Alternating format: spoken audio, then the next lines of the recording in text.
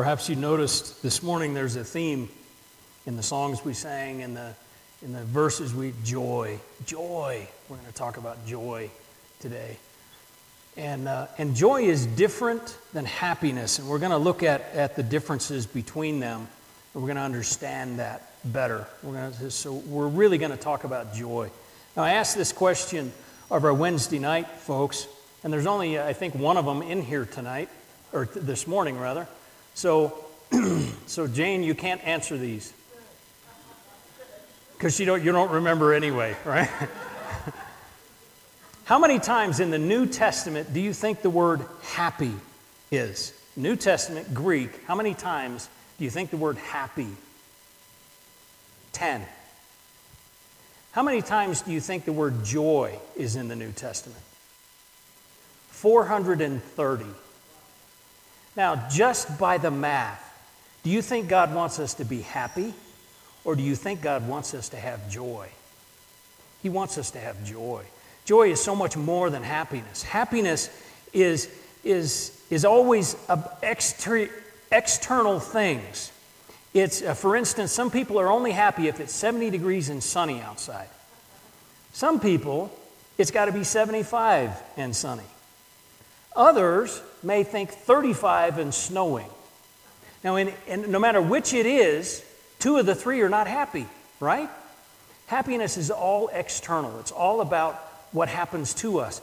We can wake up happy, although I don't understand people that wake up happy, I'll be honest with you.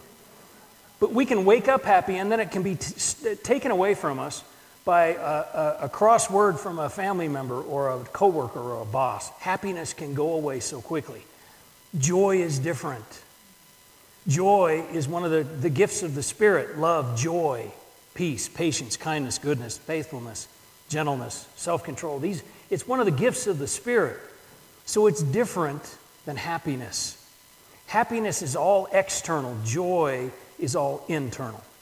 Joy comes from within us. You know, Jesus talks a lot about joy. And when he talks about joy in the New Testament, he doesn't talk about us feeling joy. He talks about us having joy. What's the difference? Happiness is an emotion, and it can be taken away by a windy day. Joy is not an emotion. Joy is a gift of the Spirit. It's part of our personality. It's part of the DNA of our new birth in Christ. We are a new creation in Christ, and part of that DNA is love, joy, peace, patience, kindness, goodness, gentleness, self-control. These things, joy is one of them, and it's a base personality characteristic of a Christian. We know what personality characteristics are. We know that each of us have our personality quirks, right? We were talking this morning, as happens a lot actually, that some people have to have the chairs just right. Yeah, that's me. But that's not joy is like that. It's a personality trait. It's a characteristic of you. It's a characteristic built in the DNA of a newborn Christian. Joy is different than happiness. And we're going to see it as we study today. So open your Bibles, if you would, to Matthew 2. And we're just going to read two verses 10 and 11 of Matthew chapter 2. When they saw the star, they were overwhelmed with joy. Entering the house, they saw the child with Mary, his mother, and falling on their knees, they worshiped him. Then they opened their treasures and presented him with gifts, gold, frankincense, and myrrh. So you can see, overwhelmed with joy. So as we get a little further into the study this morning, we're going to talk more about joy. Because joy is not an emotion. Joy is a characteristic of a Christian. So let's look first at the context. This is the story of the wise men, or the magi, or the three kings, or whichever song you want to choose, coming to find Jesus. And we know this story, but if you just quickly read the verses just prior to what we've read, if you read verses 1 through 9, what you see is that these wise men travel a long ways, and they're looking for the King of the Jews, the one-born King of the Jews. So they come to Herod's place. That's the king of Israel at the time, the king that the Roman ruler put in place. So they go where you look for a king? In a palace, right? So they went to the palace. And what do they get from Herod and from the scribes? They get, and I love this part of the story because you can look at these characters in this part of the story and you can see people that you know today in these people. They stop and they see Herod, and how does Herod react? He's greatly troubled. He doesn't want there to be a different king than himself. He doesn't want somebody else to be king. He wants to be. So he's greatly troubled at this idea that there's a king been born. And what do the scribes and priests do? They just say, well, according to Scripture, he's that way. Do they say, follow me? Do they say, I'll go with you? No, they stand and say, that way. So do we know people like this? Do you know somebody like Herod that doesn't want there to be somebody else in charge? They want to be in charge. I want to control my own life, and so I'm going to be in charge, like Herod. Or how about the scribes and the priests? These are the people that say, Jesus, that's good for you, but that's not for me. Now, they may even be religious people. The scribes and the priests they were the most religious folk possible. But they didn't want that Jesus stuff. They're just saying, yeah, Jesus, that Jesus thing, that's good for you, but it's not my thing. Do you know people like that? See, we see the characters in this story in our day today. Now, what about the wise men or magi or kings or whatever you want to call them? They went as far as it took to find Jesus. As far as it took. And they followed the sign God gave them. Now, the first thing they do is they come to Herod, and he says he's greatly troubled. And they go to the scribes and the Pharisees. These people are distractions that the wise men didn't fall for. Because the wise men were on a quest. They were on a journey. They were going to find Jesus. And so they stubbornly followed the sign God gave them, the star. Now, the magi or kings or wise men, I'm just going to from now on call them wise men, but you all know who we're talking about, right? The wise men were astronomers. So they got a star to follow. God gives us a sign to follow to Jesus that we understand. Something that we know or need will lead us to Jesus. Something we already know or something we know we need will lead us to Jesus. Their sign was a star because they were astronomers. So this is the context, the infamous story of the wise men and their journey to find Christ. So what does it tell us about God? It tells us about the amazing sovereignty of God. Let me lay this out for you a little bit. Herod fancied himself a Jew. He wasn't, but he fancied himself as one. And so he's king of Israel that the Roman rulers put in place. And Herod, because he fancied himself a Jew, had priests and scribes at his palace. Any other Roman leader would not have even had those guys there. But Herod did. So God's sovereignty is in when he knew exactly when these wise men were going to come. He knew exactly who needed to be in that palace for the wise men to find Jesus. For us to know this story, for us to be able to relate to the people that don't want there to be another king, to the people that say, yeah, that Jesus stuff's fine for you, but it's not for me. We can relate to these people because God's sovereignty put everything in place for this time. Think about the sovereignty that it takes. And I tell you, that same sovereignty is at work in your life. Your life.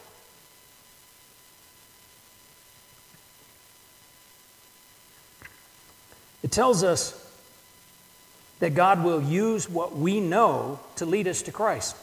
The wise men were astronomers. They studied stars. Now, I have to ask, is there, we were talking earlier this morning, but how many people here would follow a star? I wouldn't. I'd look at it, I'd say, ooh, ah, like fireworks, you know? I would notice it, but it wouldn't draw me. What drew me, the sign that I followed, was I'm an avid reader and studier. I read and studied Scripture. It led me to Christ. That was my sign because it was something I know and something I needed. What was it in your life that you knew or needed that led you to Christ? That was your sign. That was your star. Theirs was literally a star. Yours is probably something else. But God will use what we know and what we need to lead us to see Jesus. And because He knows exactly what we need, it tells us about the incredible love He has for us. Because when you start thinking down this road, when you start thinking about what you needed or knew that led you to Jesus, then think about all of the people that were involved in that were there at the perfect time for that were literally God put in your history to make it happen. That's incredible love, isn't it? That's incredible love, and that's an intimacy that God knows us that well. It also tells us that Jesus is God. It tells us Jesus is God because right there it says that the wise men saw Jesus and worshiped Him, fell on their knees and worshiped Him. That would be blasphemy if He wasn't God. It's not blasphemy because He is God. And even the gifts they bring Him, and I'm sure you've heard this before, but even the gifts they bring Him show who they know Him to be. Because gold is a gift for kings. Frankincense is a gift for priests. It's used in temple worship. Myrrh is an embalming spice they use for bodies. So in their gifts, they are recognizing Him as king, as high priest, and as their sacrifice. Just in their gifts. Jesus is God. Fully God. So what's it say about us? You are loved by God. Did you know that you are the target, focus, and purpose of that first Christmas? You are. Jesus was born for you. And the sign that God's giving you is leading you to see Him as your king, your high priest, and your sacrifice. You are the target, focus, and purpose of that first Christmas. And God wants us to focus on joy. Joy, not happiness, not a simple emotion that can be taken away from us. Joy, a personality characteristic. I think, Jane and I were talking about this Wednesday night, I think hope is the foundation, and I think joy is built directly upon hope. Because when we realize the hope we have in Christ, joy is the response. Joy is so much more than just an emotion that we feel. Joy is found in recognizing Jesus as your king, your high priest, and your sacrifice, and falling on your knees and worshiping Him. If you seem to be lacking joy in your life, try worship. Because worship leads us to who Jesus is and what Jesus has done for us, and that will lead us to joy. We get mixed up here and think that joy has to be about how I feel emotionally. It's not. Joy is so much deeper, so much bigger than an emotion we feel. Focus on Jesus, not on the things that are making you unhappy. Focus on Jesus, and you will find your joy. So what do we need to do? We need to find Jesus. You need to follow the sign, whatever God has given you, to Jesus. I don't know how far your journey has been. I don't know the people that have tried to distract you along the way. Those that don't want there to be another king. Those that, that say, well, that Jesus stuff's fine for them, but not for us. It's fine for you, but not for me. Don't let anything dissuade you from finding Jesus, from falling down at his feet and worshiping him as your king, your high priest, and your sacrifice. Don't let anything get in the way. We need to find Jesus. We need to follow the sign and get to him. I said earlier, I don't know the journey that you've been on. I don't know what brought you here this morning. But I know the sovereign God wants you to know Jesus. I know this. Without question, I can tell you that you are here to connect with Jesus. Not with me, not with the songs, not with anybody else. You are here to connect with Jesus. And if we can get there, if you can focus on him as your king, as your high priest, and as your sacrifice, then you will know joy. Jesus consistently talks in the New Testament about us having joy, and he doesn't talk about us feeling it. He talks about us having it. You know, in John 16:22, he says that we will have sorrow for a while, but then we will have joy, and no one can take your joy from you. We act as if our joy can be stolen. No, it can only be given up. It cannot be taken from us. Jesus says so. Our joy is ours, given to us by our King, our high priest, and our sacrifice. And we cannot let somebody, we can't allow ourselves to give it up to somebody else. Let's look at this verse, a phrase at a time. When they saw the star, and I'll say again, the wise men, they were astronomers. They followed the star because that's the sign they were given. I don't know your sign. I don't know what led you to Jesus. But think about it. Think about it today. Think about what got you to Jesus. Think about the love of God that it took to put all the people in your life in the right time, in the right place for you to know Jesus. It's incredible when you start thinking about it. The wise men followed the sign God gave them, not the advice of the guy who doesn't want there to be a king in his life, not the advice of the one that says, well, that Jesus stuff's okay for you, but not for me. No, they were not dissuaded by anything. They were not dissuaded by the noise around them. They focused on God and found Jesus. If there's any time of year that we need to do that, it's now. Focus on God and find Jesus in Christmas.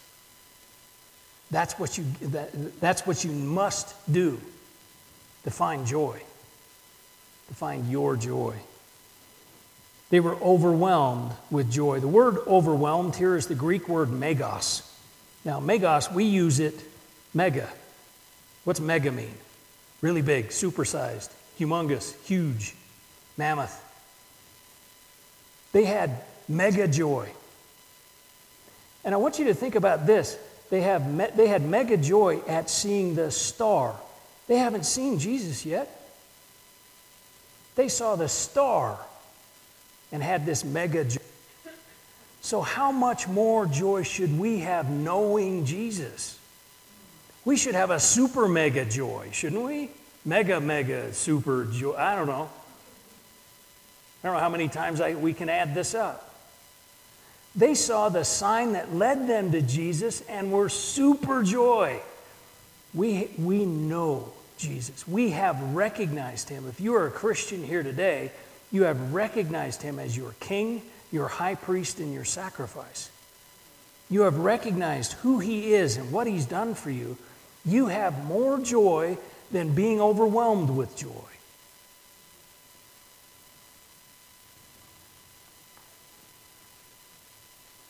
So what's the comfort and challenge of these verses? Well, the comfort, I think, is easy. You are the target, focus, and purpose of that first Christmas. Jesus came for you. He didn't come to die for sin. He came to die for you. Sin doesn't get to go to heaven. You do. He came to pay the price for sin. This first Christmas is the beginning, the birth of hope. And what's built upon hope is joy. It's an easy comfort to understand that Jesus came because you needed him to come. And the challenge? The challenge is to stay focused on God. It's so easy to be dissuaded. It's so easy to be distracted by the noise of the world, the noise of Christmas. Those that would say, well, I believe in I understand the birth of Jesus and stuff, but I want to be king. Those that would say, well, that Jesus stuff, that's good for you, but it's not for me. We know these people. Don't let them distract you. Don't let the politics distract you. Don't let stuff in the family distract you. Don't let anything distract you, because if you clearly focus on Jesus, who he is and what he's done for you, then you will know your joy. You will have your joy. Do you have joy this morning? I'm going to ask that you bow your heads and consider that question. Do you know joy this morning? You can have joy, not happiness, which is too fleeting, which is only mentioned about 10 times in the entire New Testament. Joy that's built upon the hope of Christ. You can have joy this morning. It's as simple as a prayer. It's as simple as saying, God, I understand that Jesus came for me. That first Christmas was about Jesus being born for me. So I ask you to forgive me for my sin. I know that I've done things wrong and said things wrong and thought things wrong. And I know the Bible calls that sin. But I trust that Jesus came to die in my place for my sin. So I ask you to forgive me. And I ask you to infuse me with joy and hope this morning. If you prayed that prayer for the first time, you need to let somebody know. Come and let me know. Elbow your neighbor and let them know that the birth of hope and the birth of joy happened in you this morning. If you know Christ, can you commit to not letting anything take your focus off Jesus so that you know your joy? Father, we thank you for this word. We thank you, Father, for a story that shows us our life, that shows us how hard you have worked to bring us to this day. We thank you for hope, and we thank you for joy. Fill us with hope and joy this season. For it's in Jesus' name we ask. Amen. This is Pastor Jim from Porter Mountain Fellowship. I want to thank you for listening to our podcast. These are sermons from our 10:30 a.m. service on Sundays. If you're in the neighborhood, stop by. We're on the corner of Porter Mountain Road and Commerce Drive in beautiful Lakeside, Arizona.